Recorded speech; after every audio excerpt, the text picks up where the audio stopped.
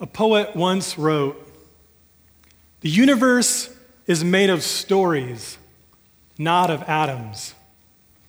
This is not a denial of science. Certainly, the poet would acknowledge that with the right equipment, we can see atoms, the smallest observable element of ordinary matter. Instead, what I think the poet means is that the universe is made of atoms, but atoms were made for stories.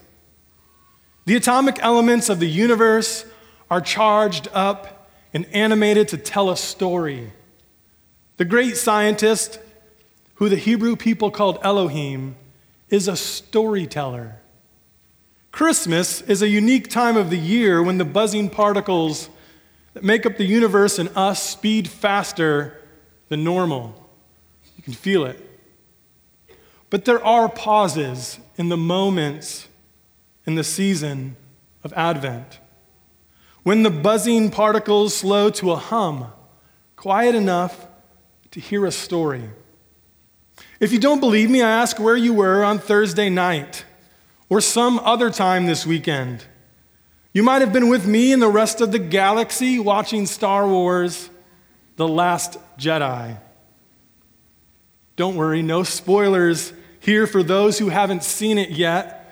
But on Thursday, I was so excited that I snuck around the office with a lightsaber, trying to use the Force on my coworkers. And in between moments of writing this sermon, I explored Star Wars fan pages and indulged myself in theories about Emperor Snoke's origin and the identity of Rey's parents. And then upon arriving, finally, to the theater, more than an hour before the trailers began, I tested my guesses with other moviegoers. Afterwards, I thought about this cultural phenomena and why we get so involved in stories. I don't even know how to calculate the totality of atoms that have gone into this film, the hours each name that scrolled down the list of credits invested, the number of people gathered in theaters around the world. They're saying 220 million in ticket sales for opening weekend. On top of that, think of the numbers of overpriced and oversalted popcorn and the gallons of soda sold. We live to tell stories and to be told stories. We shape them and they shape us. No one knew this better than Israel. Their identity was wrapped up in two big stories: creation and Exodus. These were like the tales you will tell at the dinner table this Christmas, or like bedtime stories.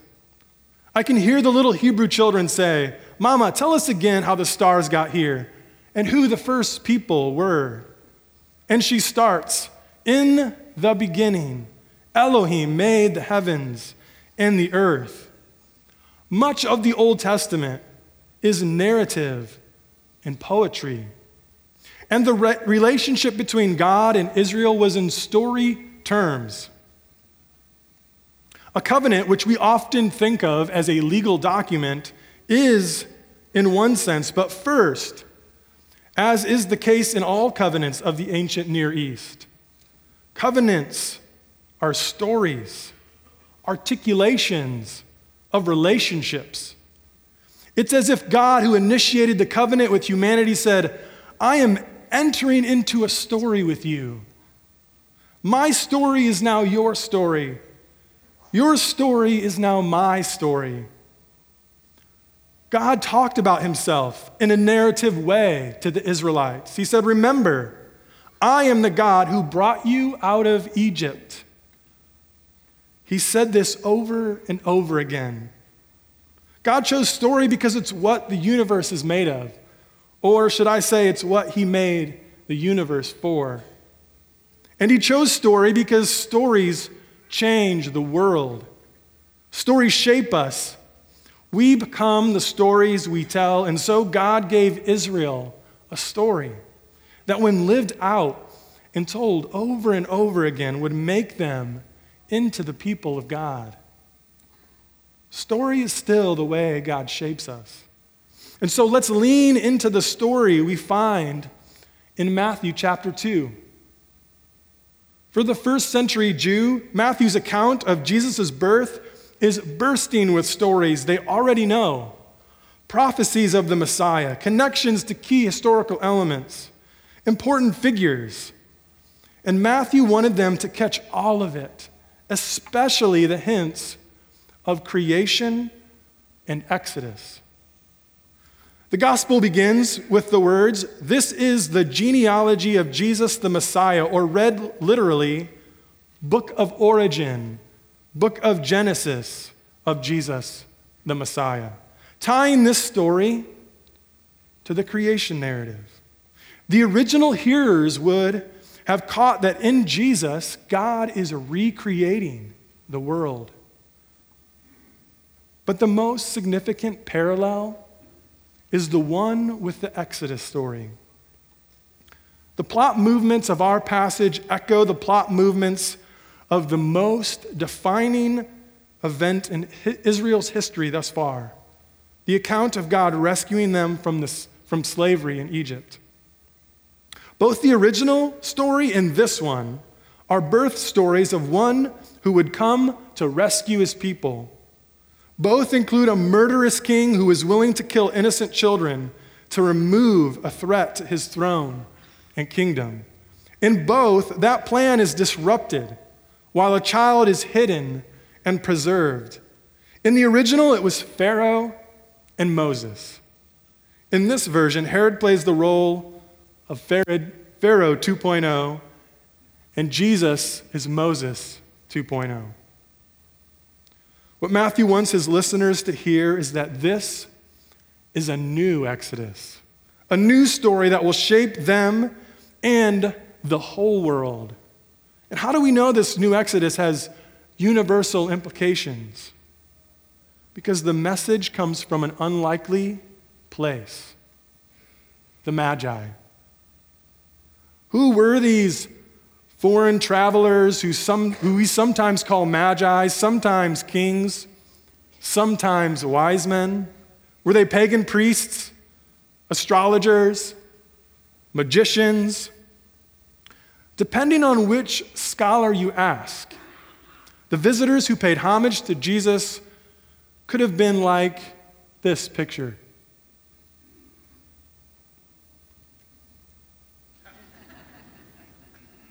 There's your wizards. Or how about this? 3 kings. Aslan, Simba, and Mufasa. Or how about 3 wise men? Doctor Who, Sherlock, and Ken Skank. I'm not sure if we'll get to the bottom of it, but I think we have a pretty good idea what the original listeners heard when Matthew introduces the Magi. They heard Gentiles. The first to pay homage to the newborn baby in the Gospel of Matthew were Gentiles. The proclamation of Jesus as the Messiah to Israel is given by the Gentiles. While the Jewish people are hearing echoes of a story they know so well, God is telling them a new one, and he allows the Magi, the outsiders, to narrate how big it is. So this morning, we'll also let the Magi guide us. In order to follow them, let's summarize the story. You might need it since I got you thinking about Star Wars. The Magi from their home in the east follow a star to Jerusalem, seeking a newborn king of the Jews. Hearing this, Herod the Great gathered the high priests and scribes and intercepted the Magi, grasping for information on the rumored threat to his throne. He then promises to go and worship Jesus too, pointing the Magi in the direction of Bethlehem. He asks them to return with the exact location of the baby. Led by the star, the Magi find the child and his mother, Mary, and they are overjoyed.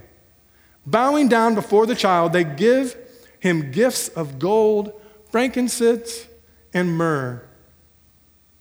But before they're about to return to Jerusalem, they have a dream which allows them to recognize the murderous king's deception and return home by another route. If you didn't notice, the Magi's journey takes them to two different kings.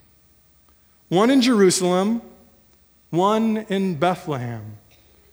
The existing king of the Jews, Herod, and the prophesied newborn king of the Jews, Jesus. The Magi find themselves in tension between these two different kings, revealing two different kinds of kingdoms, two different kinds of power. One will call the way of Herod, and the other the way of Jesus. What sort of power do we find in Herod? Herod is the kind of guy we already know from the passage that is paranoid of losing the throne and willing to do whatever it takes to protect his power, his privilege, and his place. People were a means to an end for Herod, and if they didn't fit his means, they met their end. Historians tell us that he, suspecting infidelity, had his wife killed. He also had his uncle put to death, his mother-in-law, and 3 of his sons. This is why Caesar Augustus uttered the saying, "I would rather be Herod's pig than his son." Herod is also the kind of guy who is obsessed over his legacy and his funeral. He wanted to be legendary, so he had dirt and rock moved and piled onto an existing hill so he could make a mountainous, extravagant burial tomb for himself that could be seen for miles for years to come. If that's not enough, suspecting that there would be widespread rejoicing over his death, he ordered the arrest of Jewish elders from the villages all across Palestine.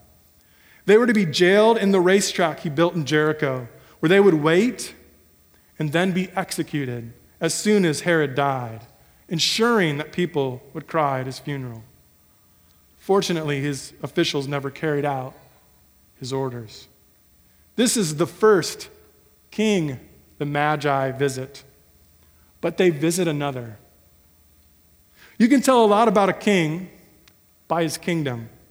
This second king's reign is not found in the cultural center, but in a peasant town. His throne is a feeding trough. Outside of the Magi, his company is not royal. They're not powerful, but lowly. Consider for a moment the characters the gospel writers place around the manger. Think of your nativity set at home, or even a time when you enacted the story yourself. In junior high, my youth group put on a live nativity. In a neighboring town to the one I grew up in, there was a park with a sort of mini version of the Marian Walkway of Lights that everyone drove through a couple times each Christmas season. And as good Christians, we couldn't let society slip into the godless flickering of glowing Santas, elves, reindeer, gingerbread houses, John Deere tractors, dinosaurs, or any other bright, welded shape distracting people from the real meaning of Christmas. So we set up a live nativity outside in the December cold. Of this idea, I was game for 2 reasons. One, as a junior high boy, I'd go along with anything that advertised hot chocolate and cookies. It didn't take much. But secondly, my parents were youth sponsors, so I didn't really have a choice. Now, there's a lot of sympathy these days for pastors' kids, PKs, we call them. But let me tell you about the life of a youth sponsor kid, YSKs. Sure, as a PK, you get dragged along to every church event, you stack chairs, hand out bulletins, you're under a microscope of sorts. There's a lot of pressure, I get it. But here's the difference between being a PK and a YSK. When you're a pastor's kid and your mom or dad do something awkward or embarrassing, you can justify it. This is just something God wants them to do. He or she is called. So you can shrug it off as a have to or even blame God if you want. But as youth sponsor kids, you have to face the reality that your parent or parents signed up for this because they wanted to. You can't blame God when they do something embarrassing for the Lord, say like dance in public at a Christian concert, or talk about Jesus in front of your friends, or come up with youth group games that involve baby diapers and candy bars. So anyway, I was in the live nativity because I really didn't have a choice. But hot chocolate was a good consolation prize. When we arrived to the park, we got our assignments. To my astonishment and joy, I was asked to be a shepherd, which meant one thing to me. I would get a large curved stick to hold. This was the youth sponsor's first big mistake and a law of youth ministry that I have tried to live by ever since. Don't give junior hires anything that resembles a projectile or sword, especially if you're going to ask them to do something spiritual or serious for a long amount of time. Say, stand in a stable with other junior hires. It did not take long for me to test out this weapon, using the staff to knock off a Magi's crown, nudge over the holy couple, or hook the baby Jesus. You can see where this is going. I got kicked out of a live nativity, sent to community center exile without hot chocolate. Okay, I think they still let me have hot chocolate. But here's the reality that I've since reflected on. I wasn't really a troublemaker junior hire. Okay, I was. But I was also a budding, young biblical scholar. For the scenes surrounding the manger were not as neat and organized as we picture or place on our mantles or enact in living nativities. The company of Jesus was lowly. In a way, I was playing an authentic shepherd, for they were likely of ill repute and for sure low of status. They would get kicked out or not even invited to most kingdoms, but not Jesus' kingdom. He surrounds himself with the lowly, a word given to us by his mother in the biblical narrative. You heard it earlier. He has scattered those who are proud in their inmost thoughts. He has brought down rulers from their thrones, but has lifted up the lowly. He has filled the hungry with good things, but has sent the rich away empty, Mary sang. Jesus from the start was building a kingdom with the powerless. Mary, lowly in sense of age, lineage, and rumor. The Magi as outsiders and antagonists to Herod. The shepherds in reputation, status, and occupation. This is a constant theme in Jesus' life and ministry. Eating with tax collectors, touching lepers, calling fishermen, discipling women. Even in his death, he invites a thief to join his kingdom. What kind of a king do the Magi find in the manger? One that welcomes the teenager, the fearful, the refugee family, the wanderer, the foreigner, the overlooked, the vulnerable, the ill repute, the outsider. The way of Jesus is a reversal of the way of Herod. The way of Herod is grasping. The way of Jesus is receiving. The way of Herod is protecting. The way of Jesus is vulnerability. The way of Herod is controlling. The way of Jesus is releasing. The way of Herod is forcing. The way of Jesus is waiting. The way of Herod is hoarding. The way of Jesus is giving away. These are the two kings the Magi visit. But notice, they only declare one, and they only worship one. Let's pause here and recognize the ambiguity here in the passage. Though often we translate the action of the Magi as worship, the Greek word here meaning venerate might simply refer to the automatic response anyone would perform before royalty in this time in history. We might even assume that the Magi venerated Herod the Great when they bumped into him in Jerusalem. However, Matthew, who is telling a story in a particular way, intentionally including certain details while leaving others out, doesn't mention that the Magi venerate King Herod. He does, however, emphasize that the Magi bowed before Jesus. Perhaps Matthew wants to tell a story where the Magi venerate one king and not the other. But even if their worship was not authentic, Matthew, through the Magi, is pointing out the authentic king and laying a pathway for his original audience and for us to worship Jesus. One more important consideration. This story, remember, is a kind of exodus. And Exodus stories are not only about arriving, they're also about leaving. There's an Egypt to leave here, and it's represented by the way of Herod. To see this, we need to map the Magi's journey. From the east, they stop by Jerusalem first, on their way to Bethlehem. But they go home a different way. After being warned in a dream not to return to Jerusalem and King Herod, it says they returned to their country by another route. So they came through the center of power, saw information from the powerful, made arrangements with the powerful, but after finding the manger and having a dream, are set off course on another route. In doing so, the Magi lead us not only to Bethlehem, but out of Jerusalem, in the way of Jesus and out of the way of Herod. To fully grasp this, we must look at one more group of characters in the passage. The Jewish chief priests and the scribes of the people. Remember, these are the ones Herod gathers together, seeking information on the location of the child.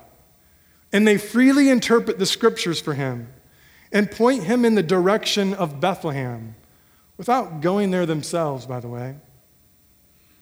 Now, their cooperation with Herod the Great doesn't mean they intend to help find and eliminate the child. They may not be conspirators in this scene, but the arc of all the synoptic gospels have the Sadducees complicit with Rome. Nearly every time Matthew, Mark, or Luke talk about Jerusalem, it is a foreshadowing of the eventual death of Jesus by the hands of the Romans in partnership with the Jewish chief priests, elders, and scribes. There's an entanglement with power and a tendency to look the other way when the king who rebuilt their temple enacts policies that devastate the common people. Do you see the distance between Herod's words and his actions? As soon as you find him, report to me so that I too may go and worship him, he says, before launching a murderous assault on the poorest of poor in his kingdom.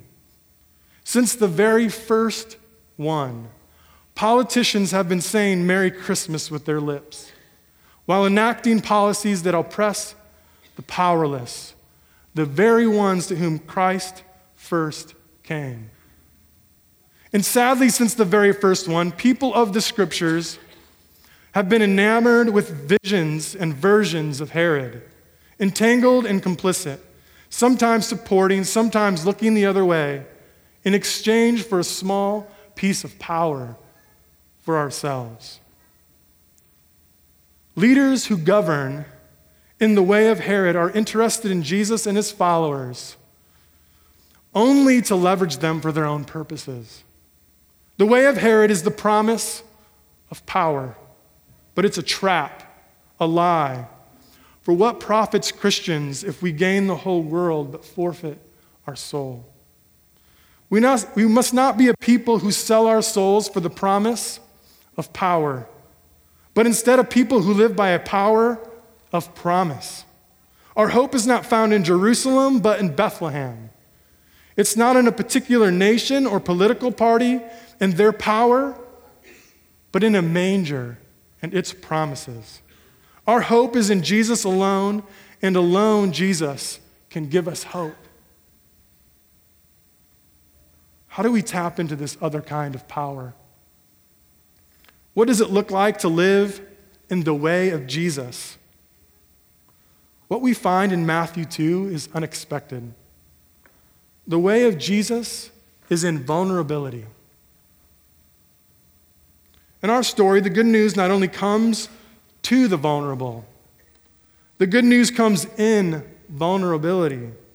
This is the surprise of the Messiah. Last week, Steve introduced us to the slowness of the manger. This week, we find the weakness of the manger. The king who comes as a baby reveals a power in weakness. And don't be mistaken, Jesus doesn't grow out of this. He leads in the power of weakness as a servant unto his death. Here's a realization I made in studying this passage. As strikingly opposite Herod and Jesus are, they have one thing in common. They're vulnerable. Think about it. Herod's erratic, arrogant, and aggressive behavior is how he deals with his vulnerability. Herod hid his vulnerability from others. He tried to escape it. He overcompensated for it. He found it in others and exploited it. To be human is to be vulnerable. And what we do with our vulnerability determines what kind of humans we will be and what we do with the power that is given to us.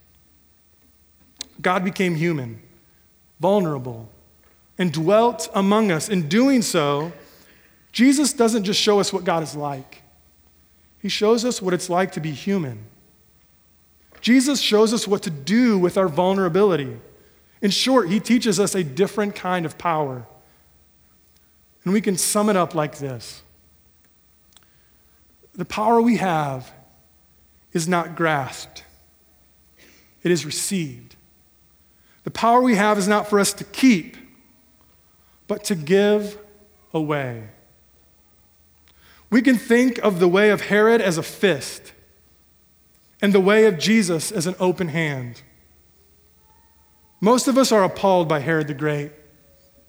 This story that includes thousands of children being murdered is saddening to say the least. We think to ourselves, there's no way I am like that. Of course. Herod is an extreme picture of his kind of power. But the truth is, all of us are somewhere on the spectrum of Herod and Jesus. We are a paradox of grasping and keeping and receiving and giving away. Each of us have one clenched fist and one open hand. This morning I want to ask you to clench your fists. Go ahead. And I want you to clench them hard. This is grasping and keeping. Let me ask you what this does to you. What's going on inside of you when you hold your hands like this? Do you start to feel anxious? Does it make you edgy? Does it draw you into anything that you might be angry about? Still holding it? Some of you are cheating. Go ahead and release it if you haven't. Now, how do you feel? Do you feel relief? Maybe even a little shaky and exposed after clenching so long? This is receiving. This is giving away. As we close this morning, I want to ask you again to clench your fist, but just in form, okay? I don't want anybody passing out or hurting themselves. So just in form, you don't have to squeeze very hard. As we do this, I want us to ask a series of questions.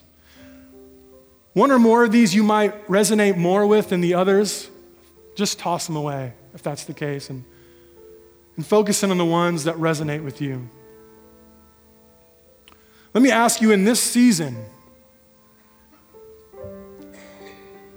where do I feel most vulnerable and lonely?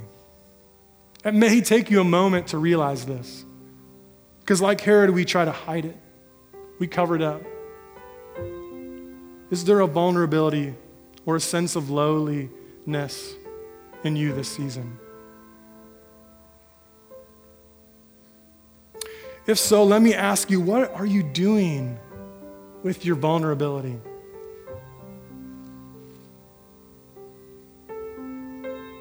Has your vulnerability caused you to grasp for power?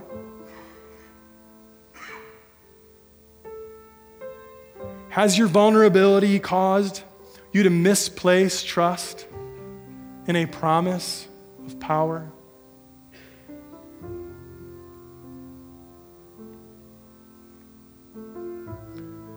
Is there any bit of Herod in you that needs, by the grace of God, to be dethroned today?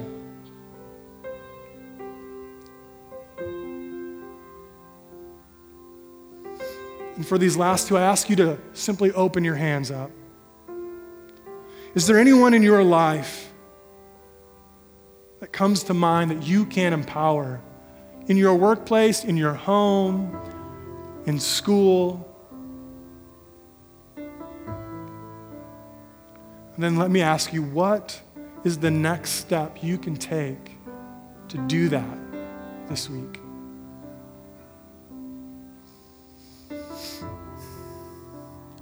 Just as the only way to hold a baby is with open hands, this is the only way to receive Jesus in the manger. This is the only way to live in the way of Jesus.